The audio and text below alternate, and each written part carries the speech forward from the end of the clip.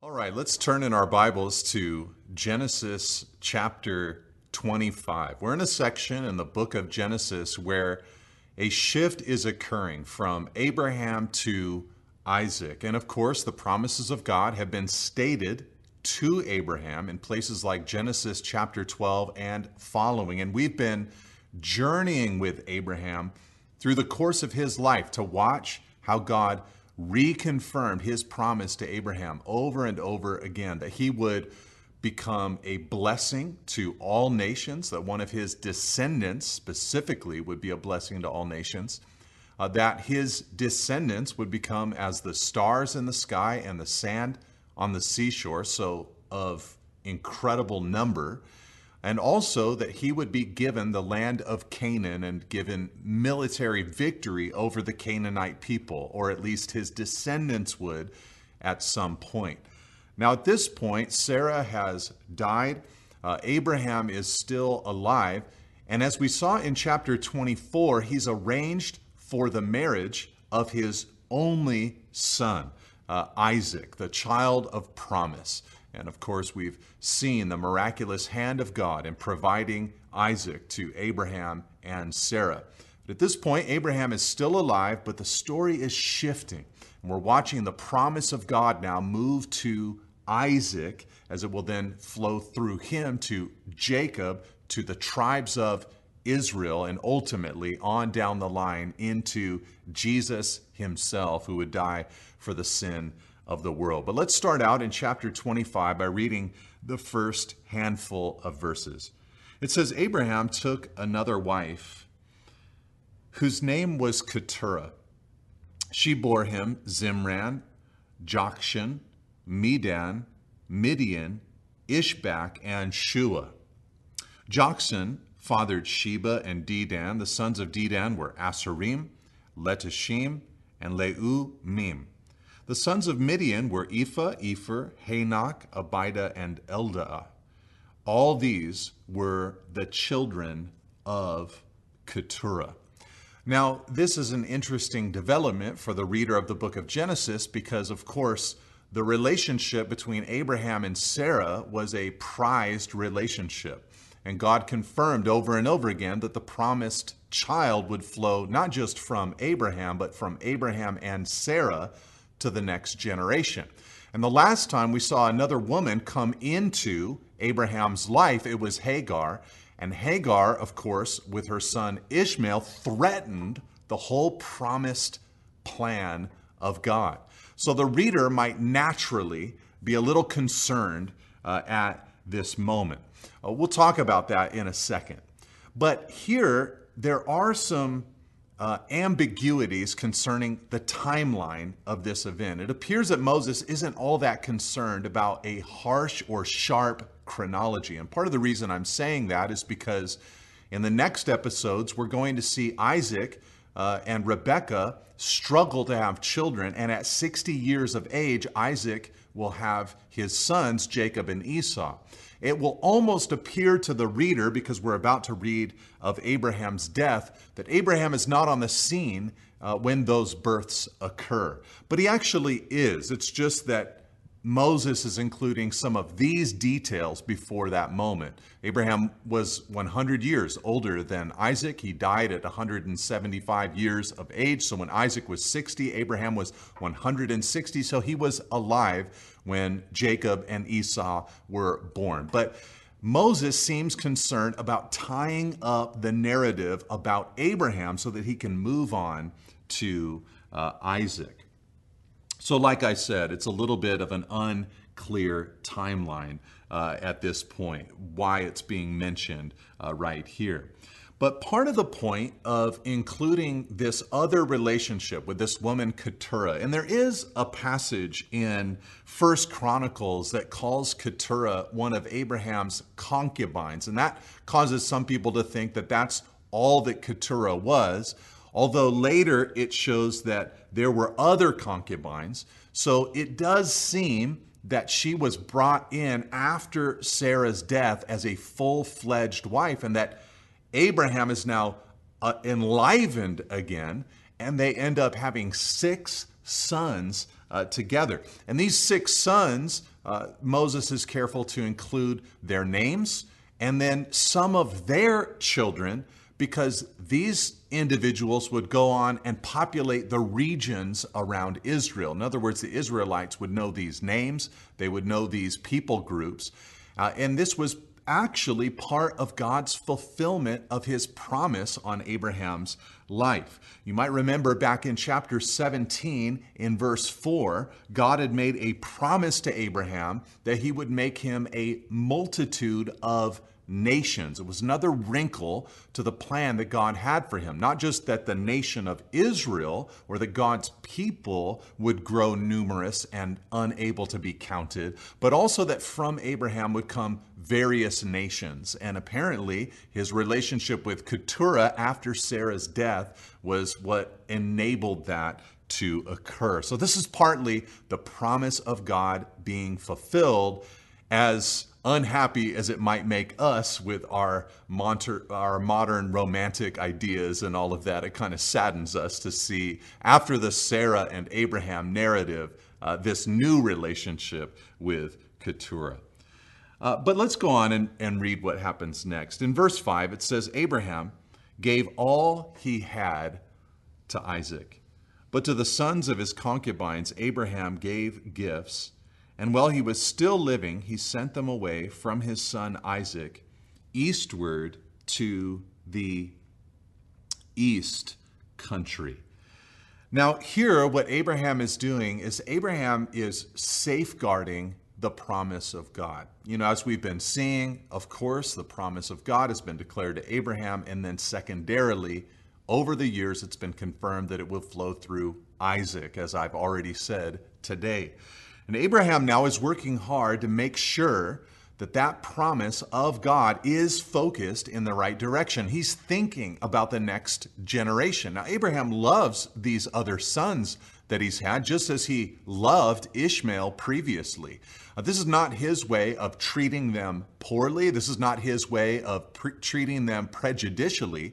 This is his way of saying, in faith, God, I believe that through Isaac, you are going to bless even my other sons and their offspring if Isaac becomes the recipient of the promise. And so he's safeguarding the covenant. To me, this is an expression of Abraham's faith. He's saying, God, I trust you, and I trust this thing that you said would occur through me and through Isaac. I trust in it. I believe in it so much that even though I can't see it, and even though it might seem wise to just sort of diversify my assets, so to speak, and invest equally in all of my sons as I send them away, I'm going to send these sons to a distant land so that Isaac alone can be the recipient of your promise and dwell here in the land of Canaan.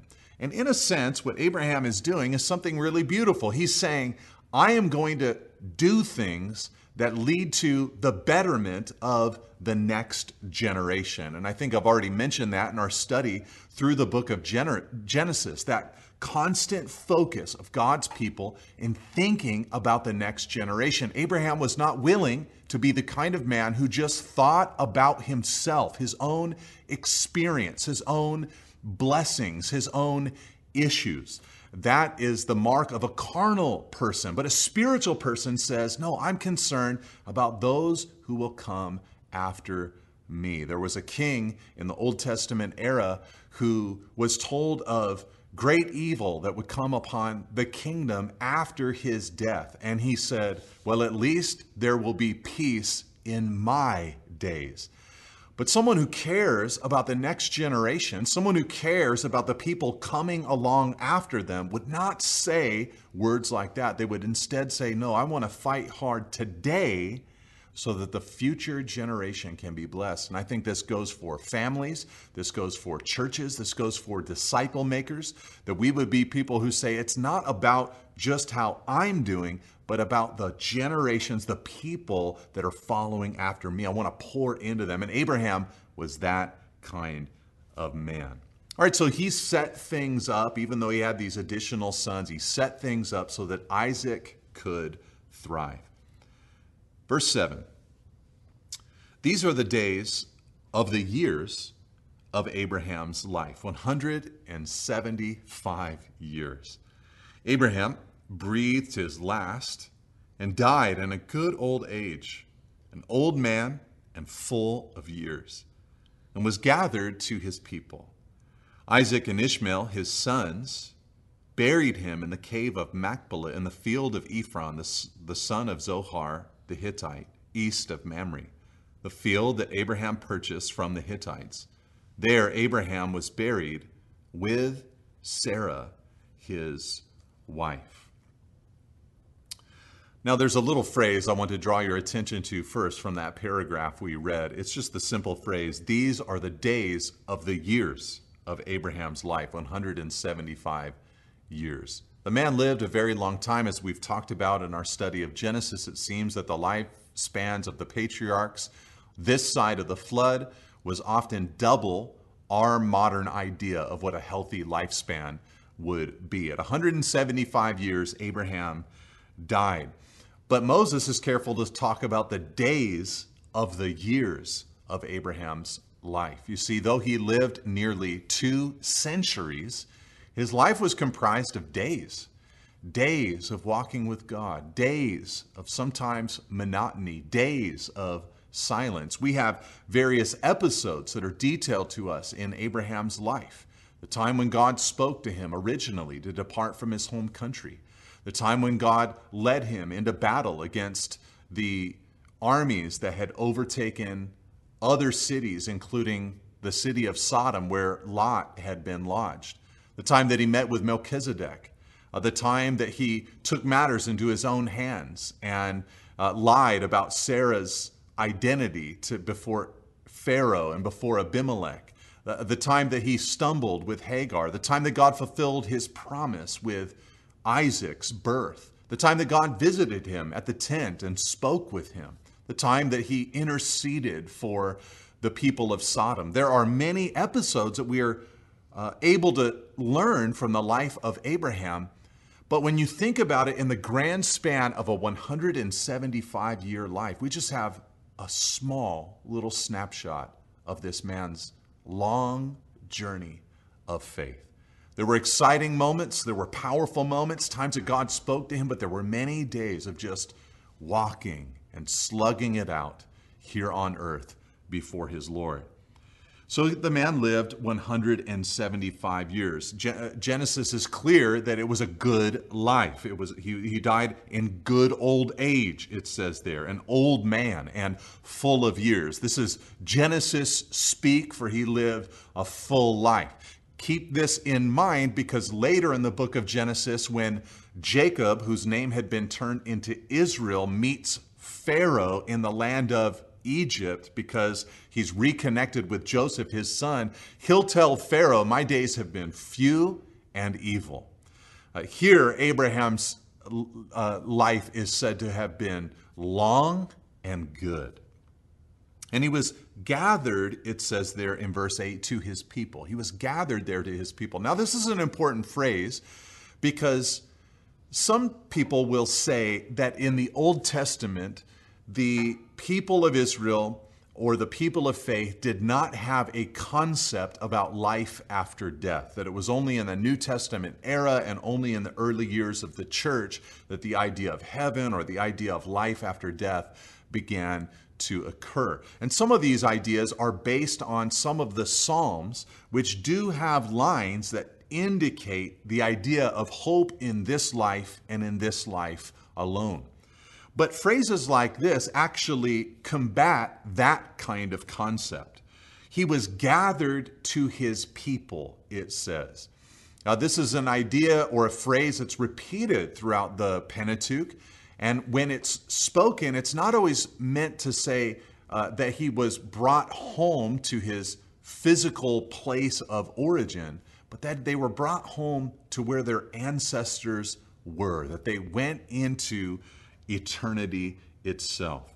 Job, who many regard, or the book of Job, which many regard as the first book in the Bible actually written even before Genesis, even though the contents of it occurred after the events in the early chapters of Genesis. Job himself said of his own life that one day his skin would be destroyed and then he would see God. So it appears that from the very early days, there was a concept of going home to be with God after death. And here we see that described of Abraham, that he was gathered to his people. Now, when they buried Abraham, Ishmael and Isaac, they got together. There was a truce together, so to speak. And these two sons of Abraham, they bury their father in the cave of Machpelah. We visited this cave for the first time in chapter 23. Abraham purchased it inside the land of Canaan. It was sort of a message that Abraham was speaking to say, I'm not going to go back to my country of origin. God has promised us the land of Canaan. I'm going to buy a cave, be buried here, bury my wife here, because this is the land that God has promised to give us. He had to buy the cave. God didn't give him the cave. He had to buy the cave. But in faith, he's trusting that God is going to give this land to his descendants. At this point, he still doesn't have any other land, but Ishmael and Isaac are faithful to bury their father in this cave. Can you imagine the great father of faith, 175 years old, all these incredible promises from God, and he dies only owning a cave in this land of Canaan?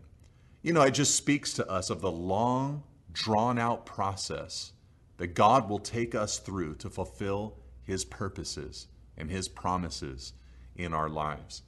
I wonder if part of the reason for this, part of the reason of God developing our faith in this way, his slowness, so to speak, though it really isn't slow because his timing is perfect. But I wonder if our perception of God as working slowly at times is actually something that God is doing so that we would have a healthy relationship with him rather than a genie in the bottle kind of relationship with him. One where we think that if I walk with God, then today, then tomorrow, literally tomorrow, his blessing is going to come. No, instead we should say, I know that it pays to walk with God. He will unfold his promises in my life, sometimes even over decades, but I will cling to and trust in him.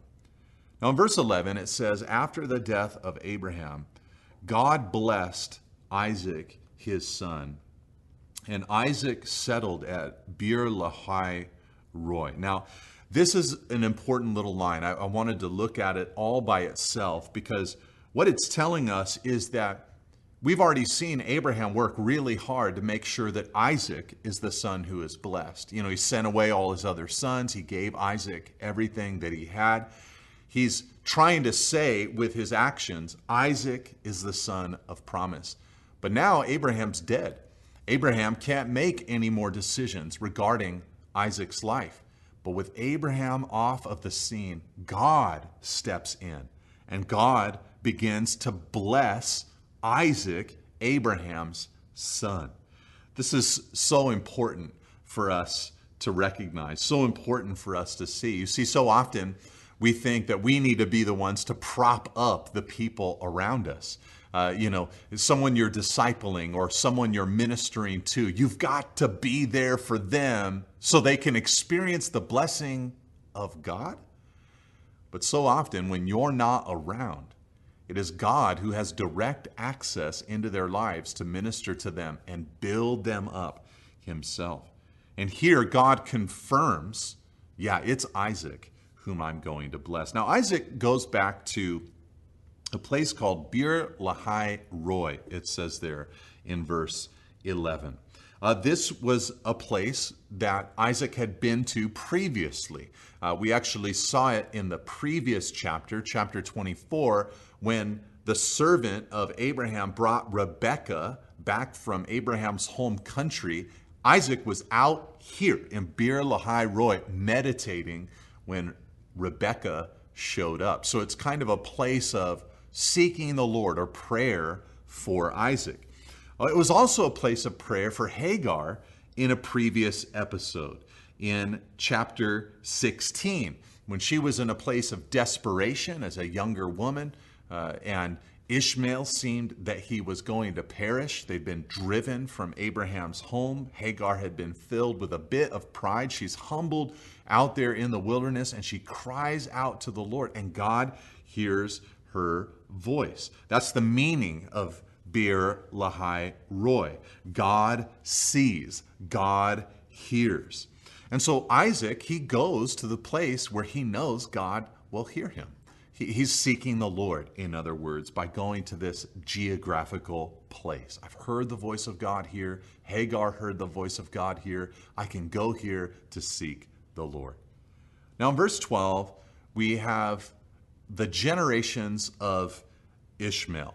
Now, in a sense, the whole book of Genesis, as I've mentioned to you at various points, is a collection of these books of generations. They're called Toldots in the Hebrew, but these books of generations. And this one that we're going to look at right now, though not exciting, is one of the briefest books of generations in the book of Genesis. And we actually only have a few more to go after the book of Ishmael's generations. We have the book of Isaac, we have the book of Jacob.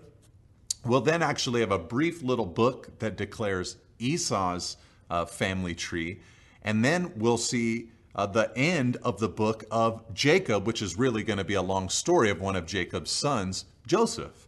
So we're, in a sense, kind of getting, even though we're only halfway through the book of Genesis, we're coming to the end of the book of Genesis when you look at it from the vantage point of how many books of generations it records. Now, why are these in there? Well, imagine it like a tree that is growing. As that tree grows up, there are different branches from the family of faith that God needs to deal with. And some branches branch off. It's not really the main story. So God will detail them for a little bit, end their story, and get back to the main trunk of the tree, so to speak. And way back in Genesis chapter 3, God told Adam and Eve that one day a serpent crusher would come who would crush Satan under his feet. And we're following the line, from Adam and Eve through Seth, through Noah, through Abraham, through Isaac, Jacob. We're following this line to get to the serpent crusher, that is Jesus Christ. But there are little offshoots that need to be dealt with. And so here, the author, Moses, is going to deal with the book of Ishmael. So let's read it together. It says in verse 12, "These are the generations of Ishmael, Abraham's son, whom Hagar the Egyptian, Sarah's servant, bore to Abraham. These are the names of the sons of Ishmael, named in the order of their birth. Nebaioth, the firstborn of Ishmael, and Kedar, Adbeel, Mibsam, Mishma, Duma, Massa, Hadad, Tema, Jetur, Naphish, and Kedemah." So these are 12 sons that Ishmael had. "These are the sons of Ishmael," verse 16, "and these are their names, by their villages and by their encampments, 12 princes according to their tribes. These are the years of the life of Ishmael, 137 years. He breathed his last and died and was gathered to his people. They settled from Havilah to Shur, which is opposite Egypt in the direction of Assyria. He settled over against all his kinsmen." So here we have just the genealogy or the family tree of Ishmael himself. Now, like I said, this is partly so that Moses can wrap up Ishmael's story and get back to the story of Abraham, Isaac, and just keep it moving forward. But there is another secondary purpose in mentioning Ishmael's story. Remember back in Genesis chapter 21, a second time when Hagar and Ishmael had to flee into the wilderness, they cried out to the Lord. God told Hagar, I heard the voice of the Lord, and then God told Hagar that he would make Ishmael into a great nation. Genesis 21, verse 18. This little episode, or this little family tree, shows us that God fulfilled his promise. He made Ishmael into a great nation. All these different sons that he had became tribal leaders who lived in various villages, and they had princes and many people. So God has fulfilled his promise, in other words, to Ishmael. You probably also noticed there at the end of verse 17 that Ishmael was gathered to his people. It's a similar line to what happened to Abraham. Abraham, when he died, was also gathered to his people. Now, some of you might be thinking to yourself, well, there you have it. You have Ishmael, a non-believing man, brought to his ancestors. It's just superstition that is being spoken of. But I'd say not so fast. I'm not entirely convinced that Ishmael did not become a believer at some point in his life. That same episode where Ishmael and Hagar were in the wilderness, God said to Hagar, I've heard the voice of the boy. He was a late teen at that point in his life. It sounds like prayer to me that Ishmael had been humbled by God and was crying out to the Lord. And of course, as the son of Abraham, you would have to suspect that Abraham taught him about the ways and the things of God. It's possible that Ishmael himself died as a believing man and was gathered to his people, which would be God's people. Also in verse 18, the end of Ishmael's generation, it ends by saying that he settled over and against all his kinsmen. It's kind of a hostile phrase, like there's just this animosity between Ishmael and those around him, over and against all his kinsmen. But this is actually also a fulfillment of God's promise for and about Ishmael's life. He had said in chapter 16, verse 12, that he would be a wild donkey of a man, his hand against everyone, and everyone's hand against him, and he shall dwell over against all his kinsmen. So this was fulfilled. God knew what would happen in Ishmael's life. But that's it. That's the end of the Ishmael story. And God is now moving on. We've wrapped up Abraham, we've wrapped up Ishmael, and now we're moving on into the story of Isaac. These, verse 19, are the generations of Isaac, Abraham's son. Abraham fathered Isaac, and Isaac was 40 years old when he took Rebekah, the daughter of Bethuel, the Aramean of Padan Aram, the sister of Laban, the Aramean, to be his wife.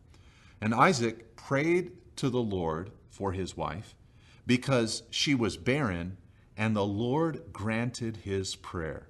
And Rebekah, his wife, conceived. Like I said, we're now moving into another book of generations. This one, verse 19, the generations of Isaac. It actually won't last that long. The book of Isaac really doesn't even have a lot of details about Isaac. The whole point of Isaac's life is to kind of drive towards the life of Jacob, Isaac's son. And a lot of the life of Isaac is actually talking about the life of Jacob and his older brother Esau. But that's where we're at. We're looking at the generations of Isaac. There's a conflict, though, right away. We learn in verse 21 that his wife, Rebekah, his beloved wife, that he met and married in the previous chapter, chapter 24, we discover that she's barren. She can have no child. Because they have children, in verse 26, at Isaac's age being 60, we know then that for 20 years, Rebekah was barren. For 20 years, she had no children. Even though we don't know her exact age, we know that it was 20 years of barrenness.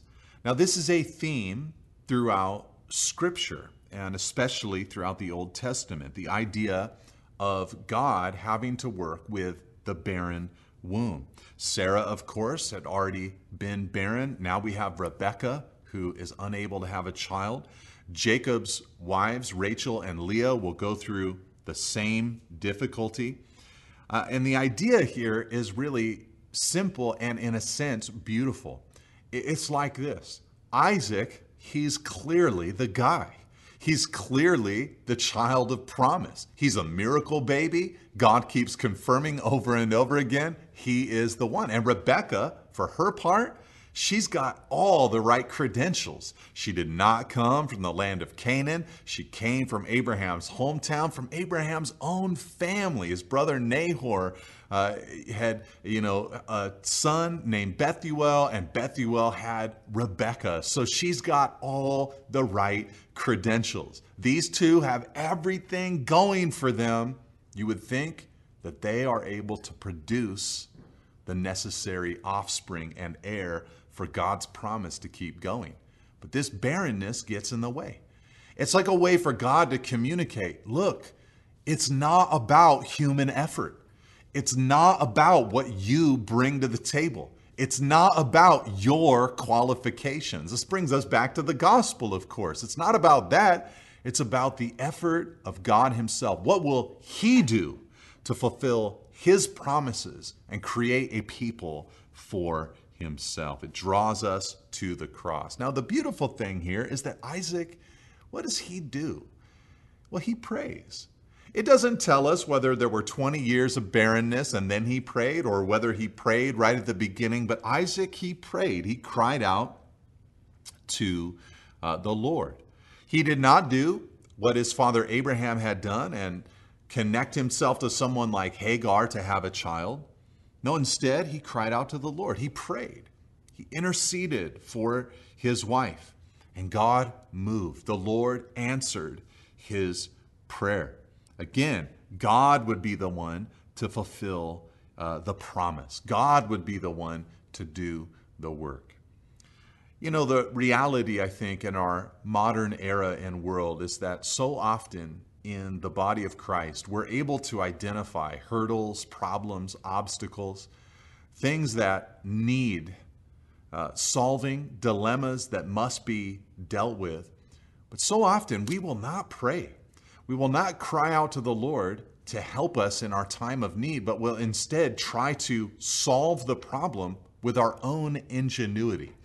Maybe it's the curse of our modern scientific era where the brilliance of mankind has produced great innovation. Maybe we trusted a little too much to get the job done. But here Isaac cried out to God. He said, God, I don't know what to do with this. This is beyond me, and I need your help. And God moved for this man who humbled himself in that way. Now, verse 22 goes on to say that the children struggled together within her. Now, when it says that, as readers, if this was your first time reading the book of Genesis, you might be shocked. The children, there's been no mention of her having twins at this point. But remember, the original readers were Israelites. They knew that Jacob and Esau were born as a result of Rebekah's pregnancy. So the author, Moses, he just throws it in there. The children struggled together within her. And she said, if it is thus, why is this happening to me? So she went to inquire of the Lord. And the Lord said to her, 2 nations are in your womb, and 2 peoples from within you shall be divided. The one shall be stronger than the other. The older shall serve the younger. So Rebekah, she goes and prays to the Lord herself. She's got this struggle in the womb. She wonders, what's happening here inside me? If I'm so blessed, why is this occurring within? The children struggling, by the way, is a theme that will follow out the rest of Israel's history with the descendants of Esau. Jacob and Esau are wrestling as little babies in the womb. They are going to wrestle in life itself as brothers. But then their descendants are also going to be perpetually against one another. When the people of Israel try to go into the promised land, they'll ask Esau's descendants, the Edomites, for safe passage through their land, and the Edomites will refuse them. And eventually, later on in Israel's history, the Edomites will join the Babylonians in attacking the people of Israel. And when Jesus is born in Bethlehem and the wise men come from the east to inquire in Jerusalem about the birth of the Messiah, King Herod, who is an Edomite, through his jealousy, orders the slaughter of all the baby boys in Bethlehem, 2 years old and under. So all throughout Scripture, there is this struggle between Jacob and Esau, the people of Israel, and the Edomite people. But this struggle situation is also very common in Scripture, all throughout the book of Genesis. The struggle of brothers, in other words. You've got Cain versus Abel. You have Shem, Ham, and Japheth, the brothers that came from Noah, Noah's sons. You've got Abram versus his herdsmen versus Lot's herdsmen. You have Ishmael versus Isaac. And then the whole back half of the book of Genesis, the back third of the book of Genesis, is about a conflict between the 11 brothers with the one brother, Joseph. This is just a constant theme throughout the book of Genesis, the struggle of brothers. And so Rebekah prays, she cries out to God, and God gives her this powerful prophecy, this powerful oracle. Now, it doesn't say how she received this oracle. And I don't know how she received this oracle, but some have speculated that since Abraham was still alive at this point, even though Moses has chosen to deal with Abraham's death before this event, he's still got 15 years to go when these two children are born. So he's still alive.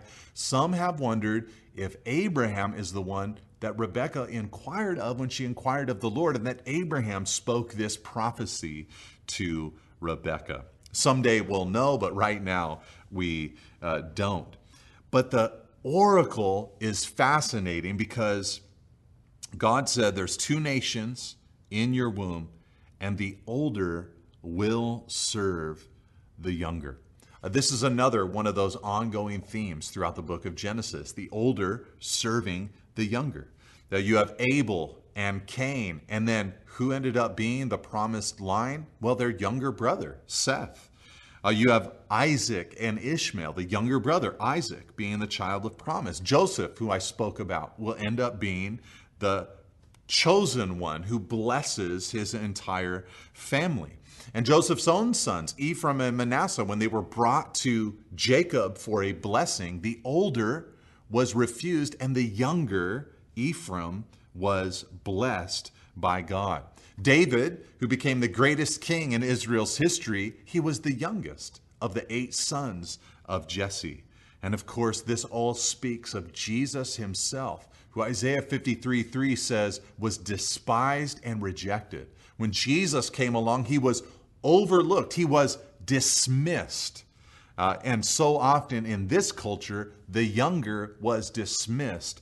But God would reverse that plan, and the older, he said, would serve the younger. This highlights God's sovereign choice. He can do what he wants to do. Now, verse 24, when her days to give birth were completed, behold, there were twins in her womb. The first came out red, all his body like a hairy cloak. So they called his name Esau. Afterward, his brother came out with his hand holding Esau's heel. So his name was called Jacob.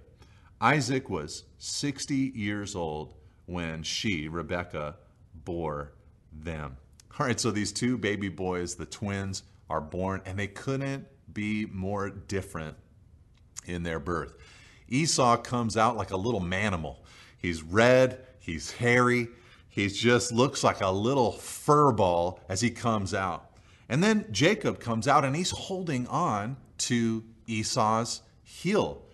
And so they named these two boys accordingly. The name Esau meaning red or hairy, and the name Jacob meaning heel grabber or reaching out.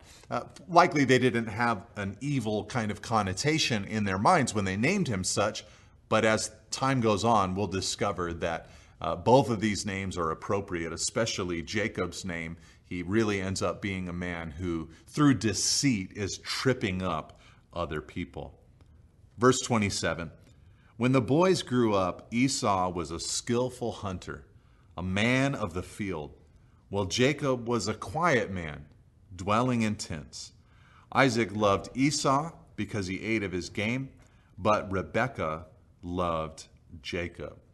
So again, not much is shown of the boys' childhood, but still the contrast between Esau and Jacob that you saw at their birth, it follows them into adulthood. When they grew up, Esau became this skillful hunter. He liked being outside. He was a man of the field.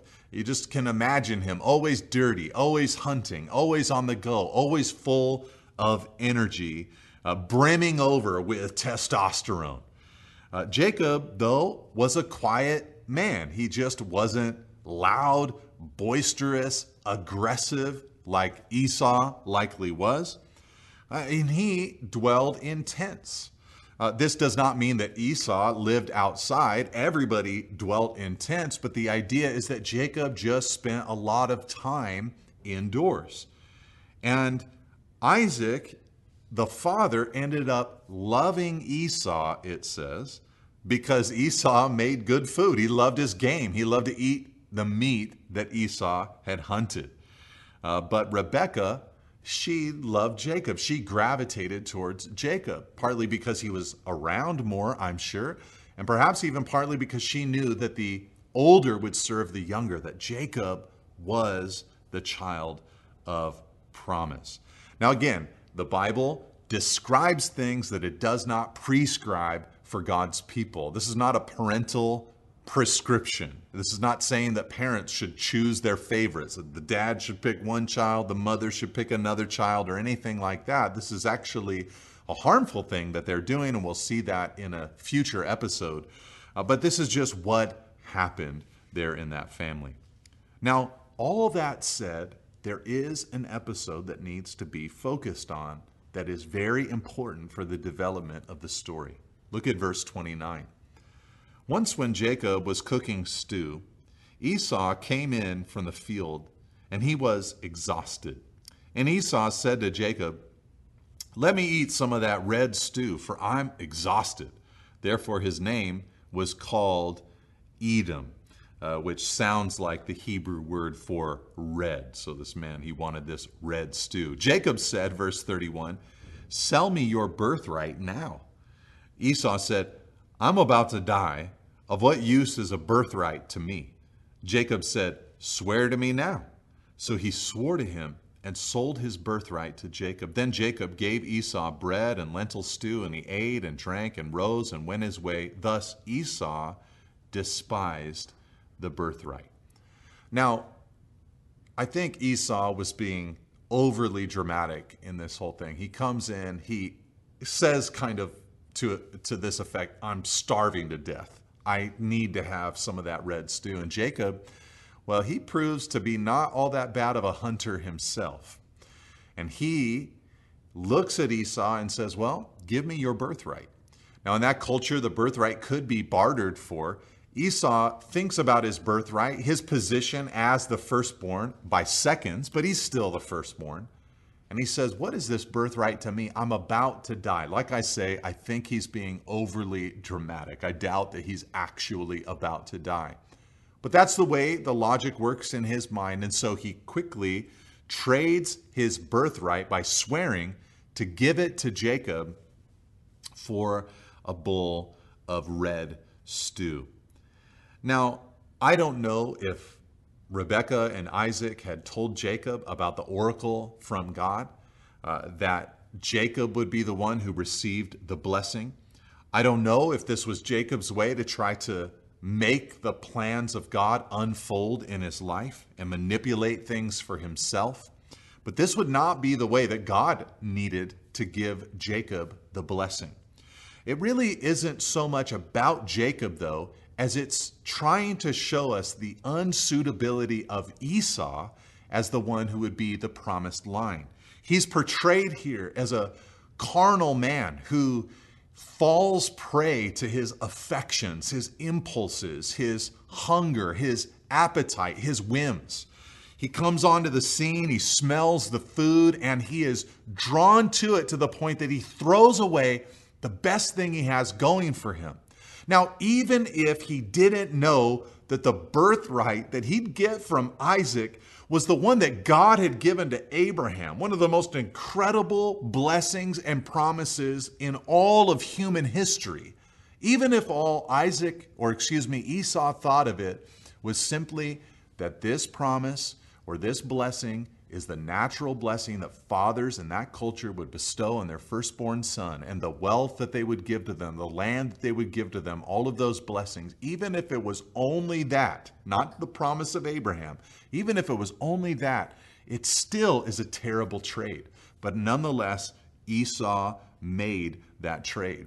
Hebrews chapter 12 warns us to not be like Esau, who gave in to the fleshly bodily impulses. Actually, in Hebrews 12, the author uses Esau as an example to say that we should not give in to sexual immorality, the impulses of the body. That's what Esau was giving into, a hunger pain that he felt he had to have satisfied. You know what the problem is with Esau, of course? He's self-diagnosed. He said, this is what I need, rather than looking to God and saying, God, what do you say I need? He had no control of his impulses, but instead gave in to these impulses, and it led to his demise. Now let's look at chapter 26 together as we move on in Genesis. It says, now there was a famine in the land, besides the former famine that was in the days of Abraham. And Isaac went to Gerar to Abimelech, king of the Philistines. Now, in the passage here that we're going to look at, and we'll be able to move through it fairly quickly, there are a lot of repeated themes. Abimelech is mentioned, a famine is mentioned, Gerar is mentioned. This all sounds kind of familiar. And the reason it sounds familiar is because in a previous episode, of course, Abraham, 75 or so years before this, had gone down to Gerar, had gone to Abimelech, lied about his wife. A lot of these same themes are going to be repeated right here in this story. Now, through this story in chapter 26, we're going to see this figure named Abimelech. Later in the chapter, we'll see a man named Phicol. These are men who were around, it appears, many years earlier in the interaction with Abraham. But more than likely, Abimelech is not the name of an individual, but a title of kings in that area. And Phicol is likely not a man, but a title or a designation of a kind of man that was a military force for Abimelech. So these are not the same guys that we saw before, but they are the descendants, at the very least, of those previous figures that we saw.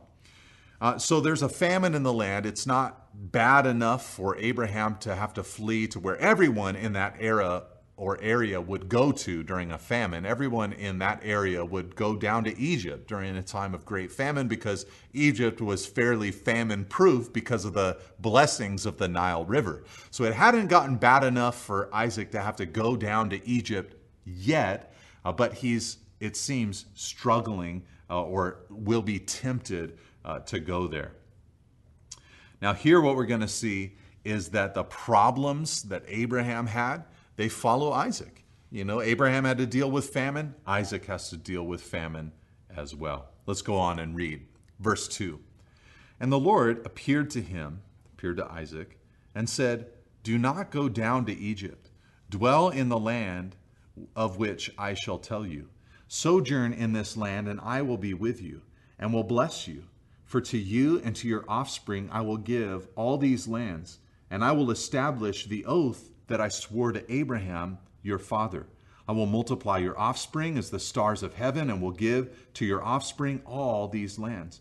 And in your offspring all the nations of the earth shall be blessed, because Abraham obeyed my voice and kept my charge, my commandments, my statutes, and my laws. So there he is, Isaac, in the Philistine territory with Abimelech.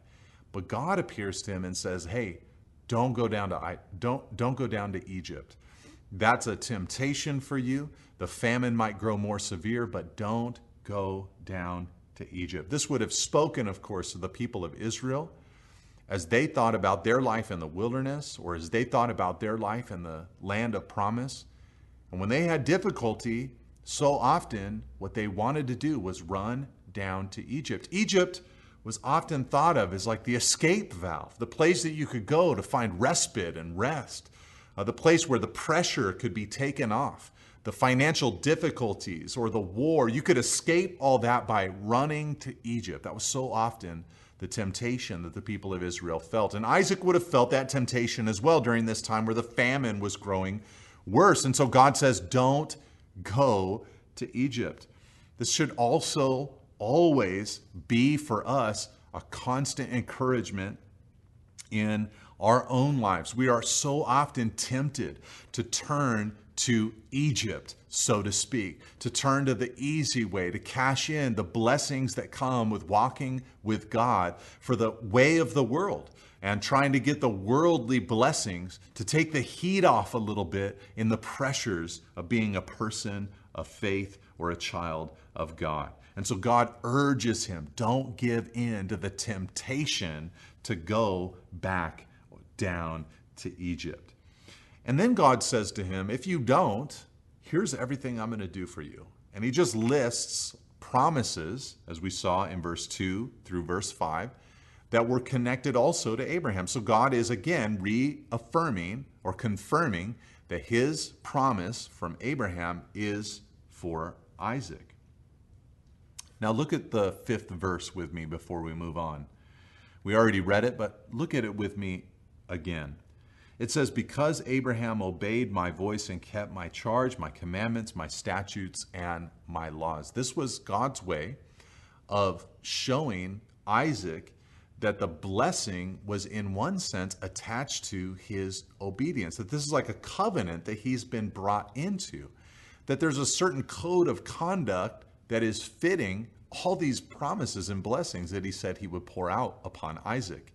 The people of Israel needed to see that, because what would they receive? When Moses went up to the mountaintop, they'd receive the law of God. They'd receive the statutes, the commandments of God. It's not a way for them to earn God's blessing, but it was a way of living that a covenant person would agree to live, and that God's blessing would unlock in a sense. It's covenant or law terminology. All right, let's go on to verse 6.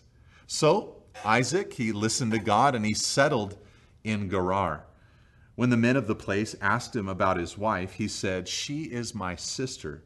For he feared to say my wife, thinking, lest the men of the place should kill me because of Rebekah, because she was attractive in appearance. Now, this is fascinating, of course, to us, because we've seen Abraham do this twice already. He did this in Egypt. He did this in the same area to a previous Abimelech. He had given in to fear rather than faith, and Isaac does the same thing. Rebekah is a knockout. She's beautiful, and he's fearful for his own life, so he tells the king there that Rebekah is his sister. It says that he feared. He thought the men of this place might kill me because of Rebekah, because he knew how beautiful she was. Now, this is fascinating because Isaac needs to be a man of faith, but it's also fascinating because what you're seeing here are the sins of the father being passed down to the son. This is often how it works. This is often how it takes place. Things that we don't even really know that we're guilty of, but by habit almost, because they've been ingrained in us, either through the absence of a father or the inactivity of a father. the rebellion of a father. Whatever means, so often a father will pass on his tendencies to the children who come after him. It's a warning to fathers, for sure, to make sure that fathers are holy, godly, setting a good model and example for their children, but it's also a warning for children of whatever age to think about the way that they were raised and some of the tendencies that they might be giving into without even thinking about it. Isaac had entered into the sin of Abraham. Now, verse 8, when he had been there a long time, Abimelech, king of the Philistines, looked out of a window and saw Isaac laughing with Rebekah, his wife. So Abimelech called Isaac and said, "Behold, she's your wife. How then could you say she's my sister?" Isaac said to him, "Because I thought, lest I die because of her." Abimelech said, "What is this you've done to us? One of the people might easily have lain with your wife, and you would have brought guilt upon us." So Abimelech warned all the people, saying, "Whoever touches this man or his wife shall surely be put to death." Now, Abimelech looks out the window one day, it says, and he sees Isaac laughing with Rebekah. That's a very innocent word in English to us, but we've actually talked about this word laughing before when we saw Ishmael laughing at baby Isaac. And that word laughing, it's difficult to translate. It could mean just pure laughter. It could mean a little bit of teasing or mockery. So maybe with Isaac and Rebekah, it was a playful, flirtatious kind of teasing that would be inappropriate for a brother and sister, but appropriate for husband and wife. But it also has within it the possibility of some kind of sexual contact, which of course would be very inappropriate from Ishmael, a teenage boy, to a toddler, Isaac, but would be, a tender, appropriate thing from Isaac to his wife, Rebekah. So somehow, though, whatever it was, when Abimelech saw it, it just computed, it translated immediately. That's not his sister, that's his wife. And he confronts Isaac about it and says, "Hey, why are you doing this to us?" Somebody might have taken Rebekah for themselves and brought great sin upon us, wrath upon us, guilt upon us. Whoever touches this man or his wife, Abimelech then warns, will be put to death. Now, this is, again, very similar to the previous episode where the previous Abimelech kind of rebuked Abraham. Like, "Hey, how have you done this to us?"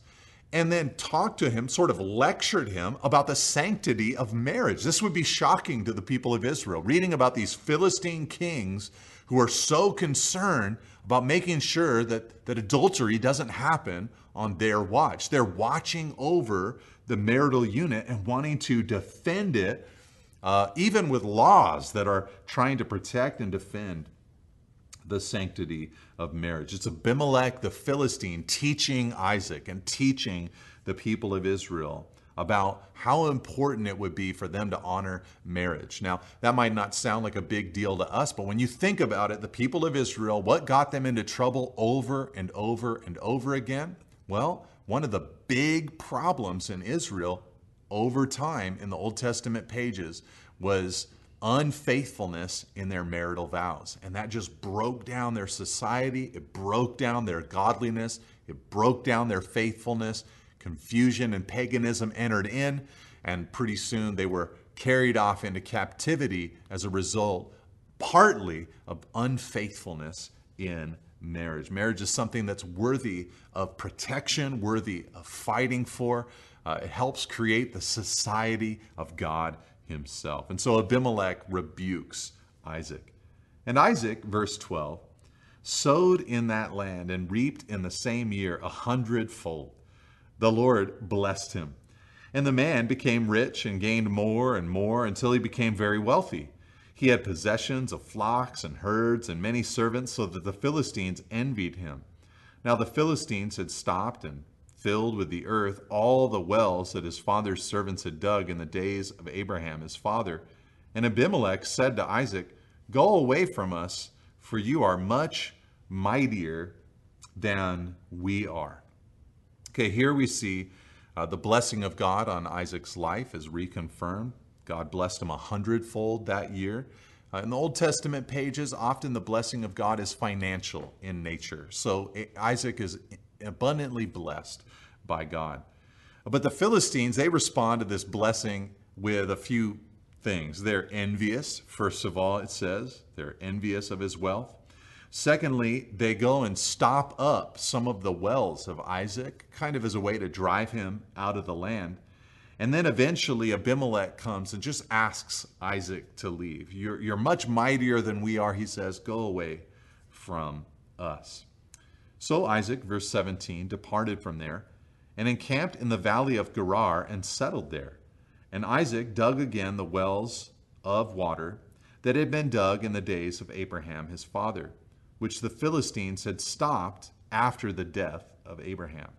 And he gave them the names that his father had given them. So Isaac does depart from Abimelech's presence and goes back into the place that Abraham had been previously, and he starts redigging all the wells of his father Abraham. And the idea here is that Isaac, he's just this like magical well finder. Now, of course, we know that this is God doing this in his life. And in that era and area, to be able to dig a well and be successful is just a sign of God's blessing upon your life. But I think there's something beautiful and devotional about Isaac going and digging up the old wells that his father Abraham had previously dug. I don't mean to overly devotionalize Scripture or spiritualize Scripture, but there is something to going to your spiritual forefathers, so to speak, figuring out where were they at and redigging those wells, the wells of prayer, the wells of Bible study, the wells of devotion to God, the wells of prayer and fasting, different areas that we've blocked up over the years and maybe ignored, and then to go back and say, hey, we've kind of left this area of Christianity or of the faith untouched for a while. Let's redig that well. Let's get back into it. And so often, as we're in the Word, we discover those things that stand out as different from our experience. We need to redig those wells. Verse 19, but when Isaac's servants dug in the valley and found there a well of spring water, the herdsmen of Gerar quarreled with Isaac's herdsmen, saying, the water is ours. So he called the name of the well Esek, because they contended with him. Then they dug another well, and they quarreled over that also, so he called its name Sitnah. And he moved from there, verse 22, and dug another well, and they did not quarrel over it, so he called its name Rehoboth, saying, for now the Lord has made room for us, and we shall be fruitful in the land. Now, this whole section is a conflict section, obviously. The Philistines have asked him to leave. He leaves, he starts redigging wells, but they claim the water for themselves, and Isaac just keeps moving further and further away. He names the well with names that indicate the conflict. Esek means quarrel, Sitnah means enmity, and then finally Rehoboth, the third well, the one that he's able to actually own for himself, it means spaciousness. So there's enough space for us now. Now, the interesting thing here is that Isaac, he has the blessing of God, but he refuses to fight back. He doesn't push back against the Philistines, but instead submits to the Philistines. And some would see this as a sign of weakness on Isaac's part, but this is more than likely biblical peacemaking and biblical meekness that is coming out of Isaac's life. This is, like Jesus said, turning the other cheek. He knows that God is going to bless him. He knows that God is going to take care of him. He knows he doesn't need to defend himself. And so he moves on and he trusts the Lord. But also beyond that, he just keeps on digging more and more wells until he finally finds one that he can dwell at peacefully. And I don't know how to say this in any other way except to just say, hey, sometimes we have to keep on digging. We just have to keep moving on, keep pressing on, keep digging until that blessing of God that we can enjoy comes up in our lives. From there, verse 23, he went up to Beersheba, and the Lord appeared to him the same night and said, I am the God of Abraham your father. Fear not, for I am with you, and will bless you and multiply your offspring for my servant Abraham's sake. So he built an altar there and called upon the name of the Lord and pitched his tent there. And there Isaac's servants dug a well. Okay, so here Isaac goes to Beersheba. Abraham had lived there for a while. You might recall the episode where Abraham worshiped God by planting a tamarisk tree. That was in Beersheba. Here, Isaac worships God in a way real similar to Abraham's normal way of worshiping God. He builds an altar to the Lord and worships God, praises God. Now, God appears to him here, and he reaffirmed the covenant again. You know, here's all these things I'm going to do for you. You have the blessing of Abraham. But he says, fear not, for I am with you. What an encouraging word to so many of us during this season. Fear not, God is with you. Fear not. If you're in Christ, you have the blessing of Christ upon your life. He is with you. And I love this because in building the altar before the Lord, like I said, he's imitating Abraham's style of worship.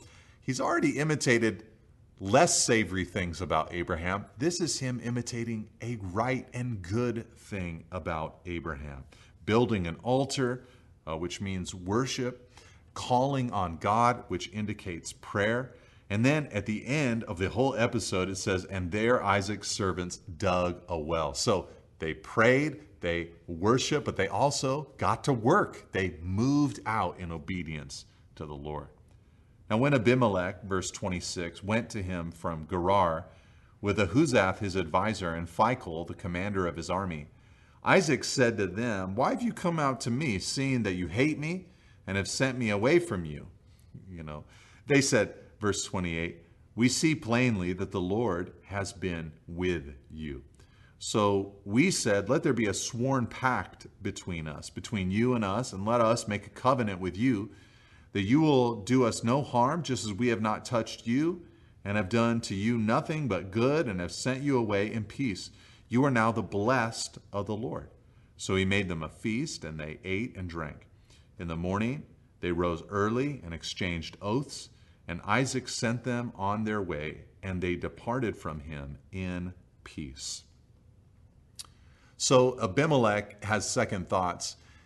After sending Isaac away, he realizes Isaac is infinitely blessed by God. And so he decides, we need to make a peace treaty with this man. So he comes out with his generals, and they broker a peace treaty between them and Isaac. And Isaac is willing to enter into this peace treaty. They make an oath early in the morning. They have a meal, and Isaac sends them on their way. They departed from him in peace. The relationship is healed. The relationship is solid. The idea for Israel in reading this would be that opposition cannot stop the blessing of God. And even though the Philistines had come against Isaac, here now the opposition is over with. Peace has come. God is clearly on his side. Verse 32, that same day Isaac's servants came and told him about the well that they had dug, and said to him, we have found water. He called it Sheba, therefore the name of the city is Beersheba to this day.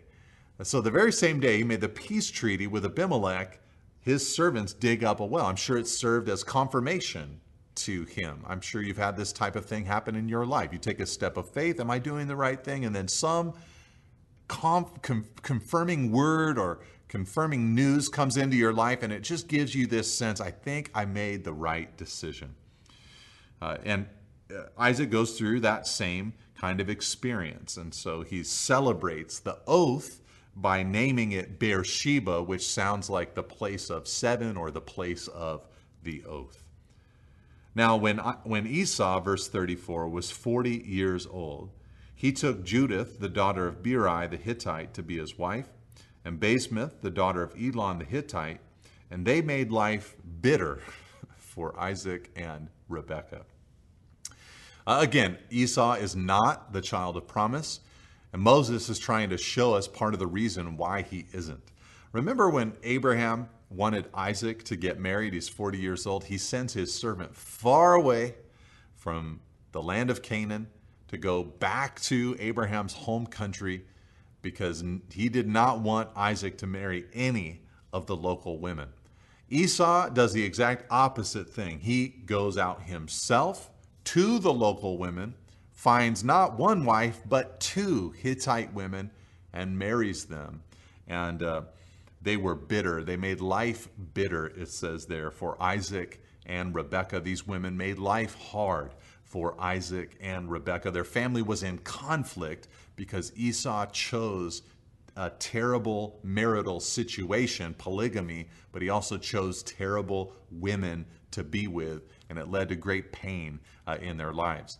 Later on in Esau's life, he'll actually add insult to injury, and he'll marry a 3rd local Canaanite woman.